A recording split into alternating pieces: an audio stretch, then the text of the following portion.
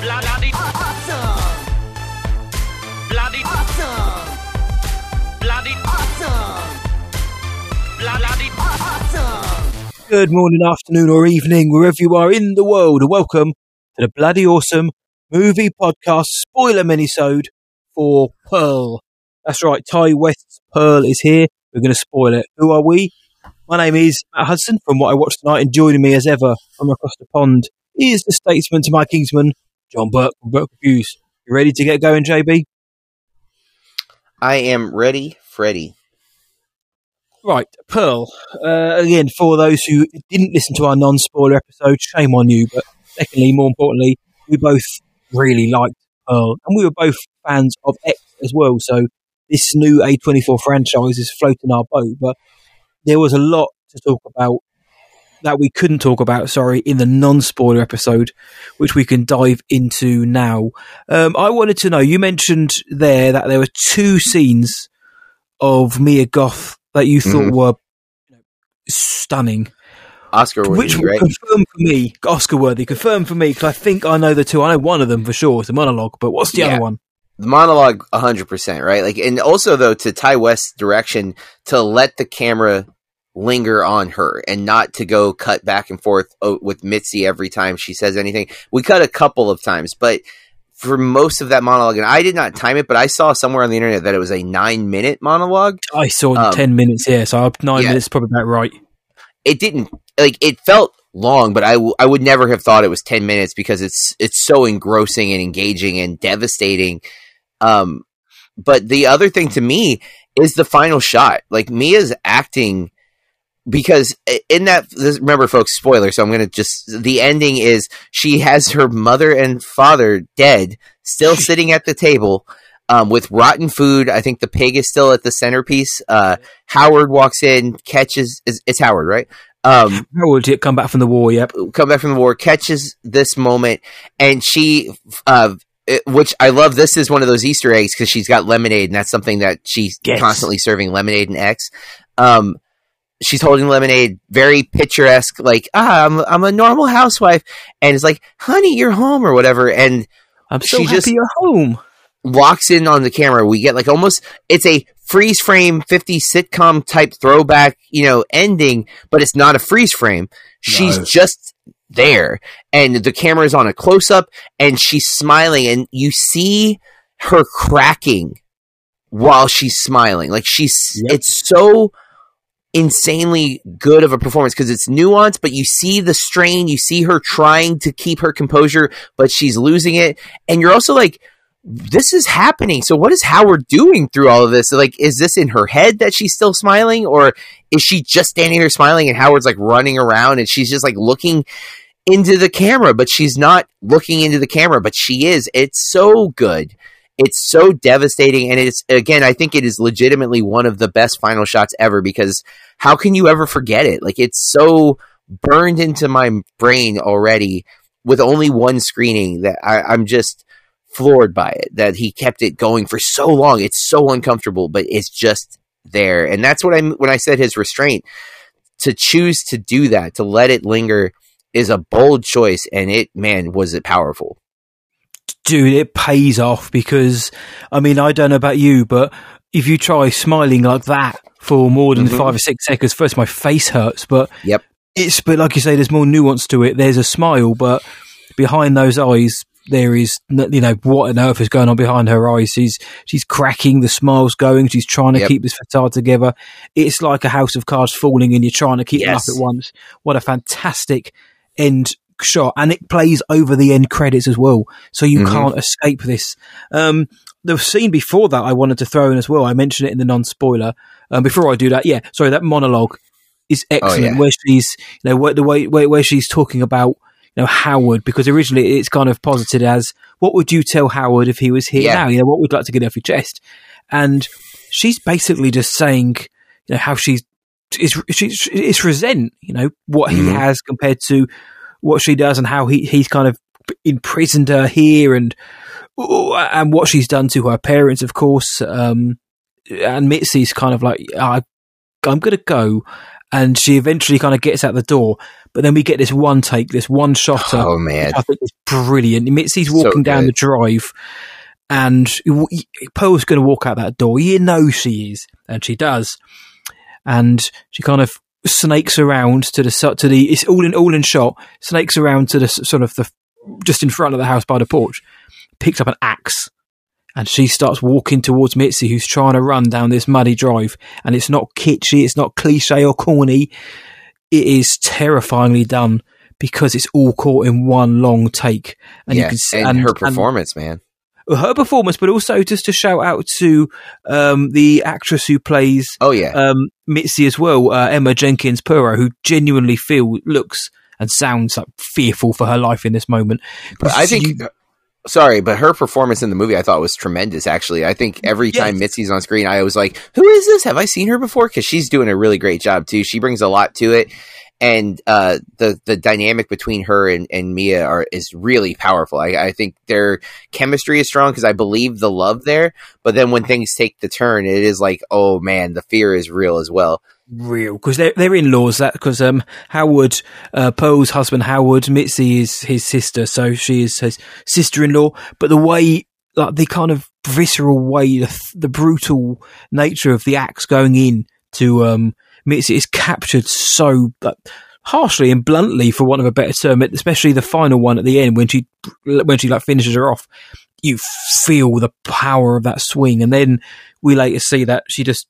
On screen, we see her cutting her arms off, cutting her head off, and throwing the remains to the gator, and she pushes that car into the lake as well. I'm sure that'll be seen in another film, but yeah. And then we get the family scene, then we get the smile scene.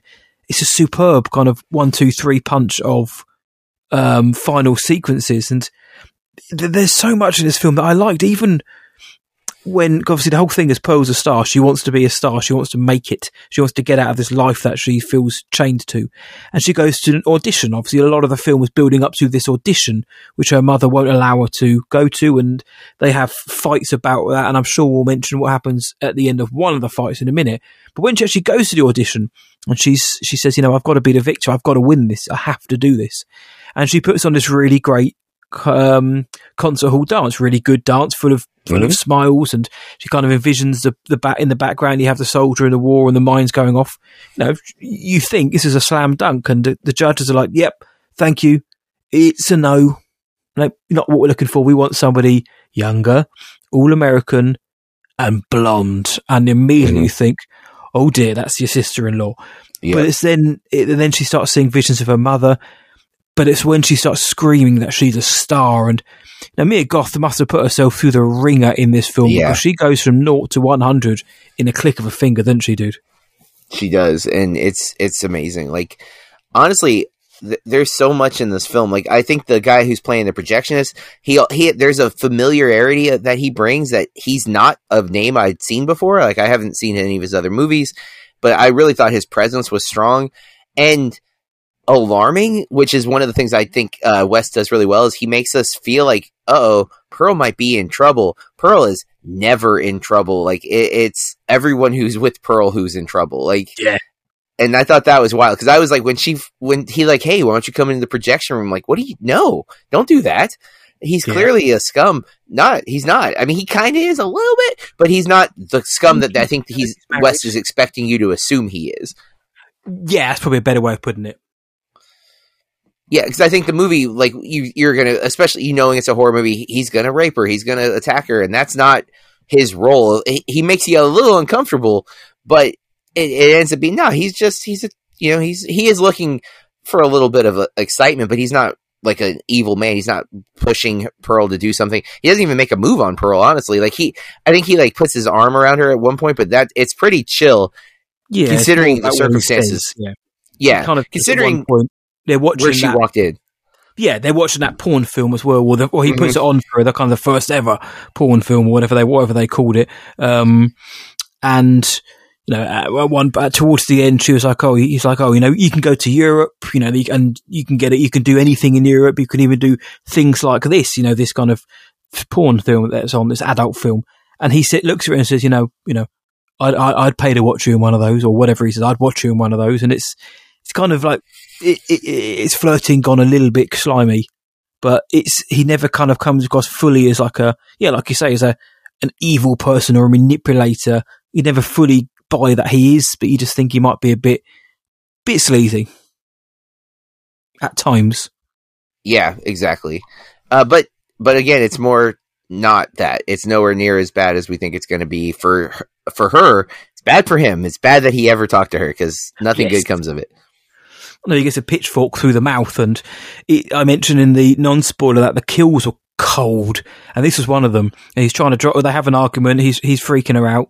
Sorry, she's freaking him out, and he's trying to be a gentleman about it, but she's not having it. Pearl is not having it, and then when he's about to drive away, she just sticks a pitchfork in him twice. Yep. And then when he falls down, she drives it through his mouth. But the way it's captured in that kind of like long shot, it's just so matter of fact, isn't it? Like so many of these deaths are just matter of fact. Here they are, they're happening, and she'll just walk off and next scene.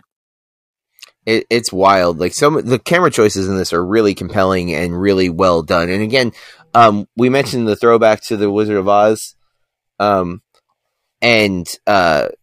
the look of it, and there's the scarecrow sequence, which is one of the most uncomfortable things in the film because she dry humps the scarecrow in the middle of the field, and it's creepy looking anyways. Did you think it's going to come alive at one point? Yes, very much. And I'm like, that's not this movie though. This isn't a supernatural type of horror film, and I'm glad it doesn't. But it's still so creepy. It's so scary. Like it's a crazy scene. It's mad, yeah. You get sounds and all, like pleasurable sounds and all, as Pearl is clearly assuming that this is the projectionist, but it's also another look, isn't it, John, into where she is, her psyche. She doesn't start the film as, America's sweetheart. She starts the film already in a place where it's only going to take maybe one or two kicks, and she's going to become the character that we know she's going to become, and her overbearing mother, I'm not saying parents, her overbearing mother is a big key to that, because her father is wheelchair bound. I can't remember the term that they call him now, but he's mute and paralyzed. He can't do anything. So his wife has to look after him, and she says, this is my biggest regret in life, is not being able to be a wife. I'm his mother, and she's just an awful person, and she's holding Pearl back, and you kind of feel sympathy for Pearl, but at the same time you don't. The film isn't asking you to, though, which is I thought very crucial. You're not meant to side with Pearl, especially, John, when she sets her mother accidentally on fire. Yeah, which is brutal. That sequence does kind of remind me of Hereditary too, just because it's not very many movies where people are set ablaze, right? But yeah, like that sequence is wild, and then her pushing her down the cellar and then leaving her there. No, that's it. Like, doesn't go and finish the job either. She just like lets her die, and matter of fact, that so unsettling. And of course, it only gets worse with the dad, because the dad's like now terrified of her. Which good performance, because he doesn't get to move. All he does is it's just his eyes that indicate his feelings, and it's very clear when he's afraid. Of course, I was also severely unsettled by her taking a bath in front of him. Yes, and sort of kicking water at him. Yeah, and it's twice in the movie. It's not like, because the first time she the mom's even like, "What are you doing?" She's like, "Well, I didn't want to waste the water," because she gave the dad a sponge bath. And I'm like, okay, you still could have rolled him so he's not facing you while you're in the bath, but called your mother to care for him. Yeah. But then it happens again later, and the second time I think is when she grabs him by the throat, right? She starts to strangle him, yeah. And that's essentially how I think she ends up killing him. She asphyxiates him with a pillowcase. You don't see it. And that's another thing I think that Wes deserves some credit for. We do see some of the kills, but that one's the most, I think, maybe the most troubling, because he's completely helpless, and we don't see it. We know it happens, but it's not the same, with the brutality of the other three, especially Mitzi's kill, because Mitzi's kill is real brutal. Yeah, that's brutal. Yeah, we kind of live vicariously through a budgie or canary in a cage who's flapping wildly when the suffocation is happening. And you mentioned before that this film, it feels more restrained than X, and I totally agree with X. X becomes kind of like it becomes like I wouldn't call it a thriller minute slasher, but it leans so heavily into the genre, and it's brilliant for it. Whereas this one doesn't. It's character first, kill second. It's a different type of genre for horror. It's not throwing the slasher subgenre kind of. Slasher is not even the right one because it's more Texas Chainsaw, which is, some people argue, as a slasher, but it's not the traditional slasher. It doesn't follow a lot of the conventions, but it's that like exploitation era movie where it is about the grunginess and the dirtiness. This is more, if anything, there's a lot of Hollywood commentary I think you could read into with the Wizard of Oz comparison. Even that musical number feels straight out of the way he shoots it. It's all wide shot. There's not a lot of cutting during the dance number, which I totally appreciate, because again, that even further showcases Goth's talent, because it's clearly her doing it. Because you see her, like, it's not like you're cutting to feet or whatever and then back to her face. Like, it's a wide shot of the stage. It's almost tableau, like we're the judges. We're watching from the table with them. That's a very good point. It's a masterpiece of a film, dude. Like, the more I'm thinking about it, the more I'm like, you know what? Both of these movies deserve 5 stars. I think I gave 4.5 to Pearl, to X, and 4 to this. I'm like, what am I doing? Like, what is a 5-star movie if it's not these two films? Like, I have no complaints at all when I sit and talk about them right now. So like, I need to reevaluate my star system. Yeah, and 5 stars. I used to have to fight this to people when I give a film 10 out of 10, which isn't admittedly often, but when it happens, I'm not saying, a lot of people saying, well, 10 out of 10, that's for The Godfather and Shawshank. Bite my foot. It's got nothing to do with that. To me, it was 10 out of 10 because I rank it based on what I thought about that particular film. And you're right. In this case, this could be a 10 out of 10, 5 out of 5, because there isn't anything I can kind of pick up on, which I thought, I wish I'd taken that out, or that didn't work. 10 out of 10 doesn't mean it's, it's a classic of all time, Godfather, whatever. It just means for me or John, it hit every beat we needed to. And even in terms of connection as well, when the projectionist shows Pearl this early porno film, he says it's going to revolutionize the industry. Well, what's X about? The film X is literally about a group of teenagers trying to make the best one they can do. And the alligator as well. She goes to feed her dad to that. We know later in X how well that goes down as well. I think even the placement of the axe, I think, is referenced in X as well. I think where she grabs the axe to kill Missy, I think that is part of X. I might be wrong there, but I feel pretty confident that axe is somehow involved, or at least an axe is somehow involved in X. Or at least the movie opens, if I remember correctly, with the ending, and then we cut back and we see them get to that ending, because I think it opens with the cops arriving to the farm. In X it does, yes. Yes. That's what so I feel like maybe in that opening shot, we see the stump or we see the axe where it was.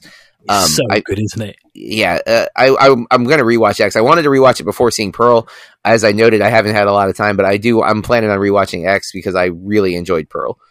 Yeah, and Maxine coming out next year, I think. Can't wait. We could have a new excellent horror trilogy, and sometimes horror trilogies aren't always the best. You might have a good first one, maybe a decent second one. It follows trilogy rules, where the third one can sometimes be the weakest. I don't think it's going to be the case here, but we'll see. And last thing pretty much for me is I just wanted to shout out again Tyler Bates and Tim Williams for their excellent musical accompaniments and score throughout this film. It's sinister, it's luscious, it's sweeping. They really capture that golden era or classic Hollywood, old Hollywood feel, but there's something menacing underneath, which is conveyed throughout their music. So, yeah, John, I'm struggling here to find anything which was really wrong with this. The story's great, the characters are great, the emotion's great, the horror when it comes, both viscerally and visually, is very good. But I don't really, and it's got a fantastic 1, 2, 3 punch of an ending, which not many films can say they have, dude. Agreed. Yeah. I'm really impressed with what Wes has done. I've liked some of his other stuff. I haven't loved everything else he's done, but man, X and this are just so great. I have really high bar for horror for me with this guy. There we go. So that's going to be our spoiler review then of Pearl. If you guys have seen it, let us know what you thought of the film, or if we missed out anything, or if you agree or disagree with anything we say, we're always up for casual film conversation in the right spirit. So we'll be back next week with a spoiler review of Don't Worry, Darling. And of course, a non-spoiler one will drop at the end of this week as well. But if you do want to tell us about the film, you can do. You can find us online at BAMP_podcast on Twitter, BAMP_podcast. John, where can the world find us on Insta? We are at Bloody Awesome Movie Pod. Yes, that one makes a bit more sense. On Meta or Facebook, we are Bloody Awesome Movie Podcast, and you can find me at whatIwatched.tonight.co.uk and just search What I Watched Tonight across all the socials, including Letterboxd. And John, you are at? I am at BurkeReviews.com and at BurkeReviews on all the social media platforms. Go check out JB and all of his assorted works. And if you like what you've heard, please do consider leaving us a 5-star rating or review on your podcast provider of choice. And if you know any horror fans out there or fans of Pearl, let them know that we're talking about it twice in 1 week, non-spoiler and spoiler, and then tell them to subscribe anyway. But until then, guys, stay bloody awesome. And keep watching movies. Bloody.